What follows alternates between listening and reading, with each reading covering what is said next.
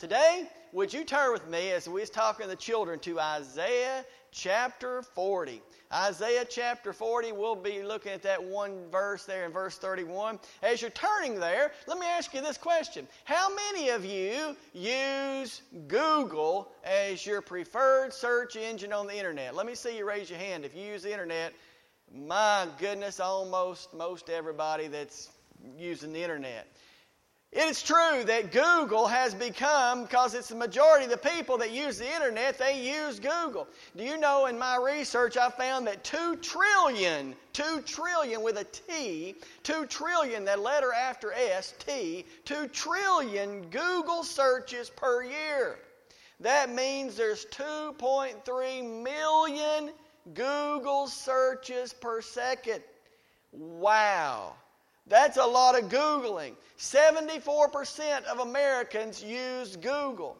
And as I was looking for this research, I found an article written in 1999. In 1999, they were introducing Google for the first time. They said it's an upstart company founded by a couple of college kids. And they have a unique approach to internet searches. The Google homepage is pretty much a blank page. There's no portal, there's no departments, there's no categories, there's no advertisements. It just says Google and it's a search box. The article said this: it's a good search engine, but there's no way Google will ever be profitable.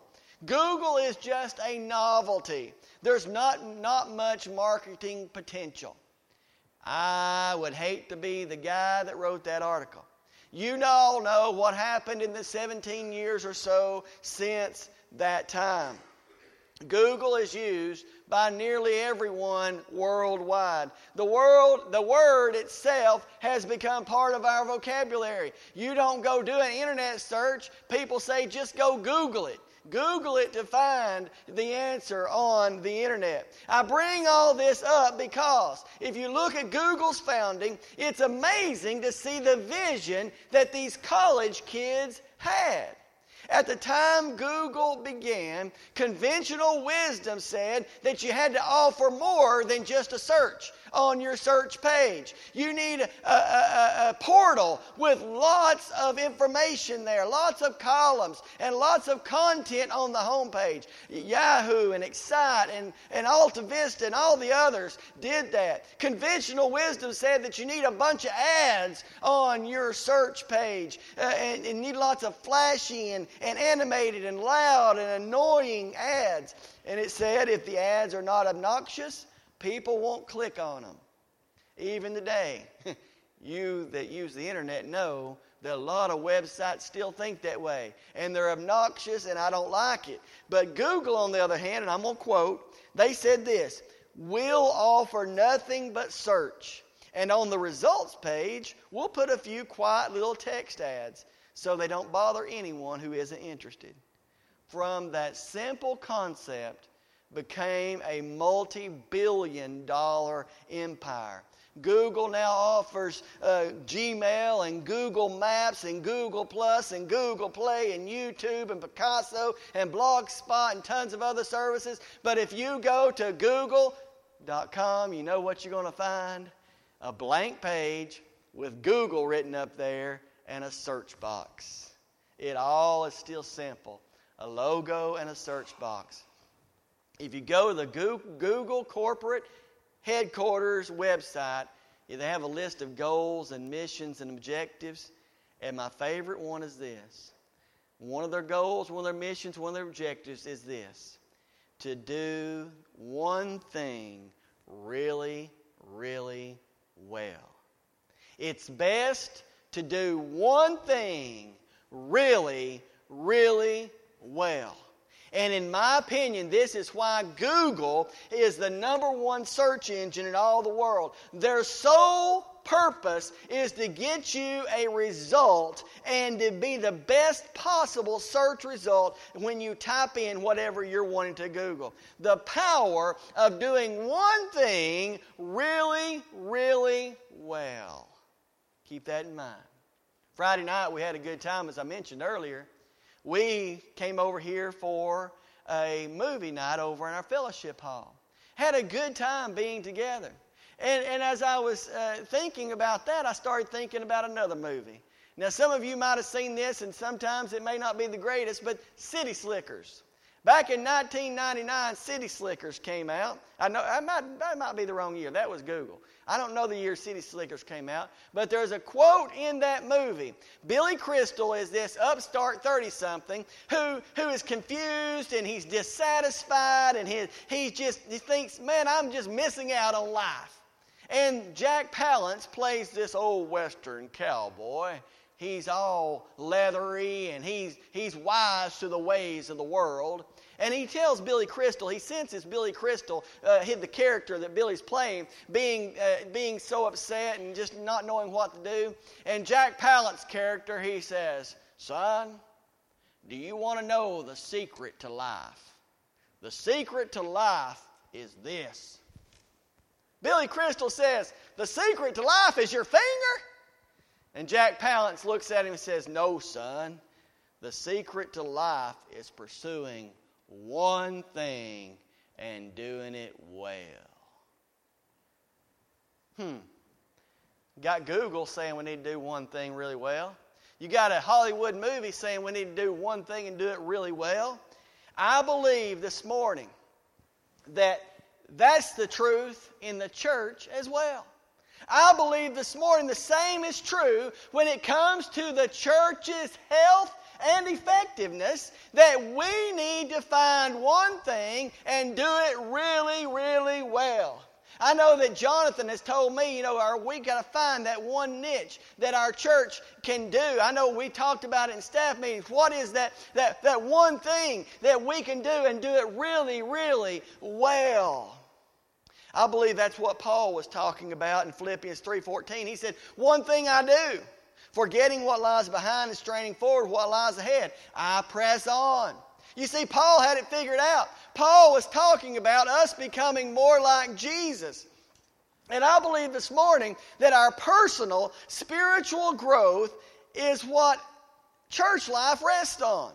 Everything else in church rests on my and yours, our personal spiritual growth.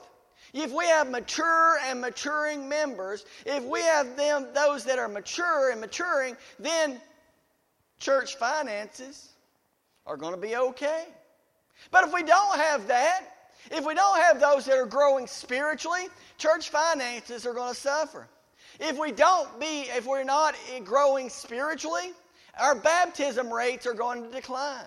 If we are not growing spiritually, our church numbers, those coming in, Christians wanting to join with our church, are going to be at a stagnant place as well. Let's put it simple. Church growth will not happen unless we do one thing, and that is, it relies on this: the spiritual growth of you and me. The spiritual growth of you. From our young people to the oldest people here. We have all got to be about growing spiritually. The more we become like Jesus, that's what spiritual growth is. It's becoming more like Him. The more we become like Jesus, the more motivated we're going to be to give our money. The more we become like Jesus, the more passionate we're going to be about sharing our faith. The more we become like Jesus, the more involved in ministry we are going to want to be. We're going to want to have tangible things to do like Jesus did. And friends, get this. The more we become like Jesus, the more we're going to be able to resist the wiles of the devil. It breaks my heart to see marriages crushing and dying. Christian people, their marriages are going down the drain. We have got to get back to spiritually growing, looking to God's Word, looking to see Him working, instead of looking at all the faults of our own family, the faults of our spouse, of our children. If we would focus on God, you don't have time to focus on how your wife or your husband doesn't do the right thing. Get yourself right. And then let God take care of the rest. It pains me to see Christians in trouble. And I was talking to someone just this morning about hearing another family falling apart. Church, the key to church growth is the spiritual growth of its members. I contend this morning this: it's time to soar, to be like that eagle. Here in Isaiah 40 and verse 31, God's Word says, "But they who wait for the Lord shall renew their strength. They shall mount up with wings like eagles. They shall run and not be weary. They shall walk and not faint." Let's pray. Father, God, just continue to lead me and give me your words, I pray. And thank you for this word, this scripture. And God, thank you for the encouragement that it brings to us. And Lord, help me to say what I need to say, what you want me to say right now. Give me the wisdom that I need. Thank you for those that are praying and seeking you right now, seeking to pray for me that I would be your mouthpiece. And God, let us be open as we sang. First song we sang, open our eyes and ears that we'll hear. And God, if it's convicting to me, then let it be. Step all over me, God, that I might be responsive to your word. Lord, thank you for everybody here, and let us just hear from you now. And we ask and pray in Jesus' name, amen. Let's focus on one thing. Just like what this scripture is saying, let's focus on one thing and do it really, really well. And this morning, it's time for you and me to soar. It's time. I'm excited about this vision that God has given. I believe all week long, if you've been around the office, you'd heard me saying, it's time to soar. This Sunday's going to be, it's time to soar. The sad truth is this. Listen, I'm just going to tell you the truth. The elevation of North Etowah has not been too high as of late. I'm the pilot. I'm the pastor here. I'm the co-pilot, or how you know. But God is the one over it, but you know our elevation has not been so high lately. It's not been changing much lately. Most of us would agree if we were to put all of our stats on a line chart, it would sort of be just floating along. Just sort of floating along with very little gain in altitude. But I say this morning, it's time for us to pick up flight and flap those wings a time or two and get up there where God wants us to be so we can start soaring around where He wants His church to be. We look more like we're just sort of coasting right now. And I believe it's time for us to soar. We have got to do a better job of reaching our community. We have got to do I have got to do a better job of reaching our community. We all must do a better job of reaching the unchurched. That is the reason the church exists, to get out there and get those unchurched, to let them know the time is at hand. The time is at hand. We must repent and be baptized and saved in the name of Jesus Christ. You know, you people are smart. You Google it. You know it's out there. The end is near. You can just see the writing on the wall, what is happening in our world. And we know how imperative it is that you and I live for Christ and teach the truth and preach the truth and live the truth. Oh, heaven help us the way us Christians live. Heaven help us. We claim to have the truth, but the divorce rate in Christian homes is just as high as it is in the world. The use of pornography and looking at those things on the internet and in magazines that you shouldn't is just as high in Christian households as it is in the world. The cheating that goes on against the IRS or other things.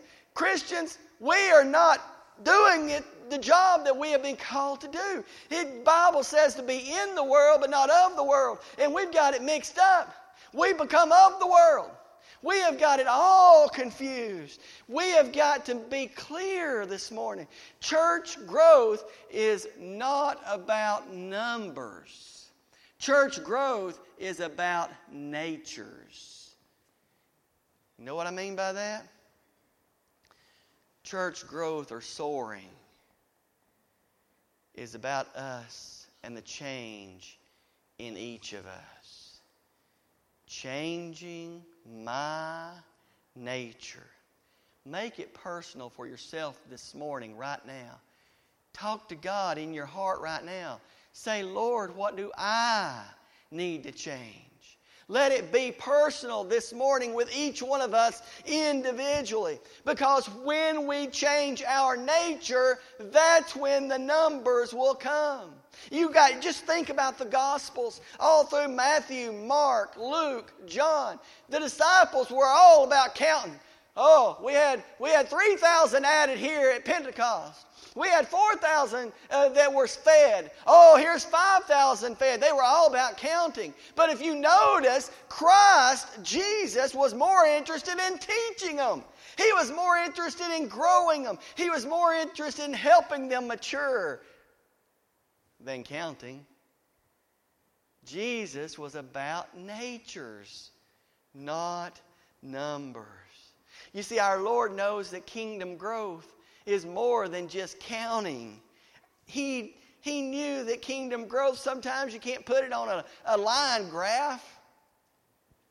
Kingdom growth is about changing the nature of individuals to become more like Him. We have all got to be about changing our nature to become more like Him. Ladies and gentlemen, that applies to every single one of us. Jesus saw more. Listen, you know that story about the widow who came with two copper coins, 2 widow's mites. She came, and Jesus saw more kingdom growth in, let's just put it in our term. He saw more kingdom growth in that little old lady who brought 2 little pennies worth a little bit of nothing. He saw more kingdom growth in what she brought than all the piles of gold that the rest of the people had brought. Friend, the key is us individually growing. We cannot get the entire church flock off the ground until every single one of us individually decide it's time for me to flap my wings once or twice here. Let's get going. Do you see how imperative it is that every single one of us are important? We've all got to carry our weight. The church can't get aloft until each one of us takes a little flap or two, and then we can start our little soar. You are needed. You are appreciated and needed here this morning. I want to tell you 3 things about soaring. When we get to soaring, spiritual growth is required. Spiritual growth is required.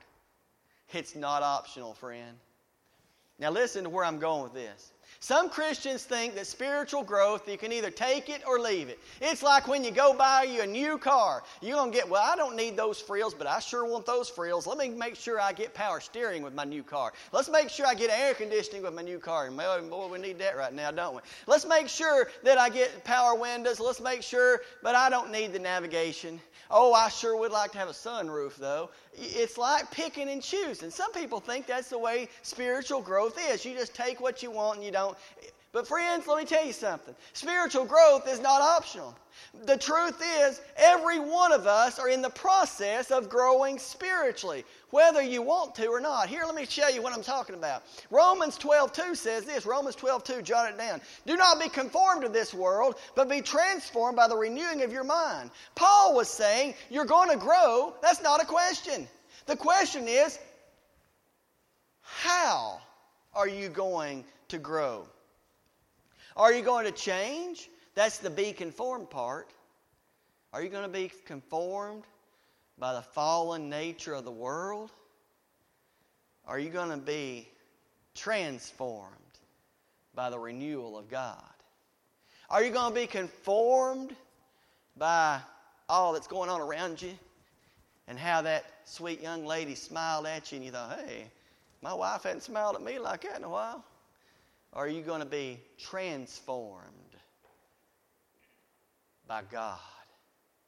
Say, get thee behind me, Satan. She wasn't meaning nothing but a simple smile.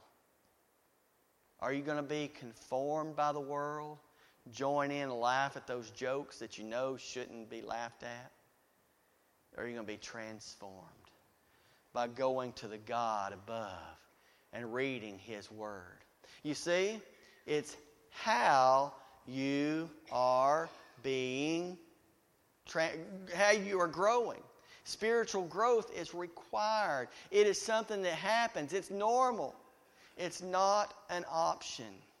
The question is not if you're going to be influenced, but how are you going to be influenced? By whom are you going to be influenced and transformed? God wants you to be influenced and transformed by Jesus Christ, His one and only begotten Son. He says in 1 Thessalonians 4:3, for this is the will of God, your sanctification. So set your mind on things above and not on things of the earth. That's Colossians 3:2.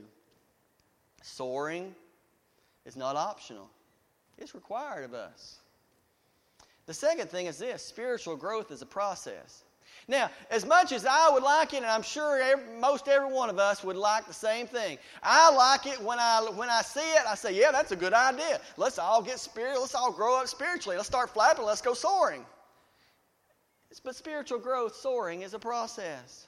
Philippians 3:12 says, not that I've already obtained this or am already perfect, but I press on to make it my own because Christ Jesus has made me His own. In other words, Paul is saying here, I haven't arrived yet, but I'm on the road.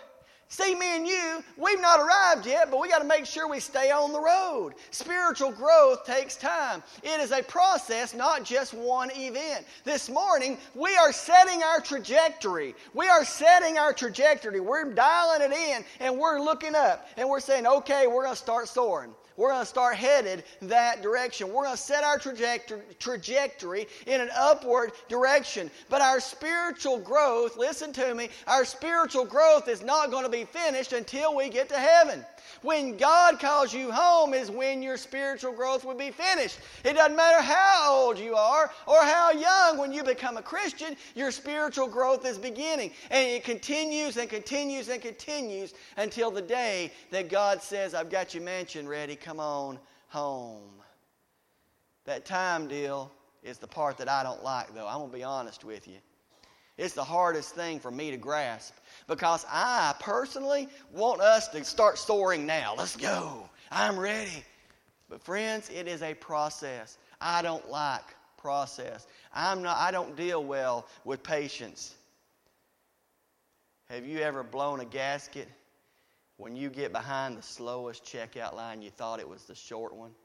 And you get behind and lo and behold, if that cashier wants to talk about everything under the sun to the people in front of you. Now, if it was me, I'd be fine with it. But it's like, come on. Or, price check, aisle 3. Whew, okay, I'm learning, God. Patience. Or when I go to the hospital to visit somebody. Push the button on the elevator. It lit up. Maybe another door open. Yeah. I'm push it again. Maybe that elevator didn't hear me the first time. Push, push, push, push. Somebody else walks up. They see the light lit up. It's ready. It's coming. What do? Inevitably, they push it too. We need to make sure that elevator knows we're here. We are not patient people. It's a process, not an event. Get behind the slowest car in America in the fast lane. They're not even going 45. You're supposed to be going 60, 65, 70, whatever the speed limit is. We're not patient people. We got to wait. But here's another thing. I want to be honest with you and tell you. We're soaring. That process is happening. We're getting there. We're starting to go. But there's going to be times we hit some turbulence. We might lose a little altitude. There's times in our lives where we might even crash every now and then. But friends, when we crash, God gave Paul the antidote. He gives us a strategy in Philippians 3, 13 and 14. He said, one thing I do. I believe that's like Jack Palance. One thing I do, Paul said. Forgetting what lies behind, I know I just crashed. But I strain forward for what lies ahead. And I press on toward the goal.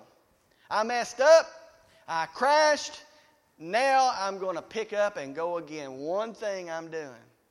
We want it fast. We want it now. But friends, it is a process, and we've got to go through the process. I want to start soaring today, now. I want us to already be, but it is a process. We are beginning to soar. You can just picture that eagle. That first flap really didn't pick him up. But that second and third flap, it starts to, and then he begins to soar. I'm ready to climb to new altitudes. And spiritual growth is also a team effort between us and God. I don't know about your family, but in my family, we argue over who's going to take the trash out. We argue over who's going to clean the dishes. We talk about in our early married life, whose turn is it to change the diaper? You know, for many Christians, that's the way it is with spiritual growth. For many Christians, we say, well, it's God's job to grow me spiritually. And for many Christians, they say, no, it's my job to grow spiritually. If I do anything, then I'm living by works and not by grace. So sanctification is solely God's job. 1 Thessalonians clearly says, 1 Thessalonians 5, 23, 24, now may the grace of God Himself sanctify you completely. That proves my point, that God is the one who does the sanctifying. But the other side of the coin, they say this, it's our job. Because they quote Leviticus 11:44. For I am the Lord your God. Consecrate yourselves, therefore, and be holy, for I am holy. So it is our job to be holy. The truth is, neither viewpoint is wrong. They are both right. They're both correct. Paul pulls it together in the scripture we read a moment ago in Philippians 2:12. We didn't read that a while ago. But Philippians 2:12 says this, work out your own salvation with fear and trembling. Good. It proves my point. It's up to us. But then Paul continues in Philippians 2, verse 13, and he says, for it is God who works in you, both to will and to work for His good pleasure. We have a role to play in our soaring, but we cannot control it. We're like a sailboat, not a motorboat, but a sailboat. We can hoist up the sails. We can take care of that rudder back there. But without wind, you're going nowhere. Without God, we're not going to go anywhere. Our spiritual growth is vitally important, church. We are totally dependent on God. We can spread our sails, but God controls the wind. The wind blows where it wishes and you hear it sound. But you don't know where it comes from, where it goes. So it is with everyone who is born of the Spirit. Spiritual growth is a team effort between us and God. We have got to recognize that this spiritual growth, this soaring, is what God commands us to do. God says that we are to soar. It's required. He wants us to do that. Secondly, we need to realize that this soaring that God's calling us to do, it's a process. Sometimes when we've been on the ground for a while, we got to get warmed up again. Got to get those, do some exercises, flap our wings around every now and then, get going. And then we'll start to make that, do those flap. That's a bird flap. These youth are laughing at me. What kind of flap is that? That's a flap. It's a process, not just an event. And then spiritual growth is this team effort between us and God. Cry out to Him this morning, church. Cry out to Him for revival in our land. Pray that He would open the doors of heaven and rain down on us. Pray and ask Him to continue to have mercy on us. Such a sinful generation we are. Pray that He would forgive us for not doing those things we ought to be doing and doing that stuff that we know we shouldn't be. But church, as a whole, we can pray those things because it doesn't really hit home, does it? Oh yeah, our nation's a mess. We're part of the nation. Our church isn't going as fast and far as we're part of the church. So it all continually points back to us, to me. Won't we all individually look in the mirror this morning? Can you please hear the Spirit calling you? Open our eyes and ears that each one of us will individually seek Him, to see where He's working, to join Him in His work, that He alone would be glorified and honored and worshiped. The way of invitation this morning is simple for all of us. Whatever God's calling you to do this morning, don't squelch it. That means don't push it down, but listen to that still small voice of Jesus, the Holy Spirit talking to you. Won't you allow yourself to be the one? Will you be the one to answer His call? Will you be the one?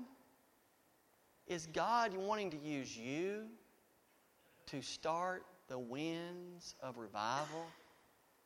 Has God told you and you realize that you are a sinner and you need Jesus as your Lord and Savior? Whatever the need is, I am glad to be up here to receive you, to talk with you in any way you need. Won't you come during this time of response? Let's pray. Our Father and our God, we thank You for this morning. We thank You for this moment. And God, I pray that whatever occurs in these next few moments, that You would be honored, glorified. And Lord, whatever the need is of any individual, I pray that they would not leave this place without turning to You, responding to what You're calling them to do. Lord, whatever occurs in these next few moments, I pray that we would all trust You and follow through and obey You. In Jesus' name, amen.